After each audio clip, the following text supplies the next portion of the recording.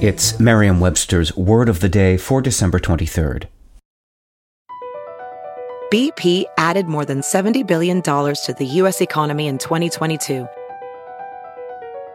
Investments like acquiring America's largest biogas producer, Archaea Energy, and starting up new infrastructure in the Gulf of Mexico.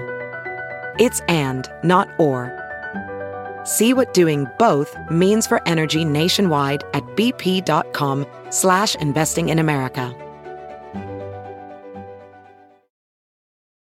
Today's word is paucity, spelled P-A-U-C-I-T-Y.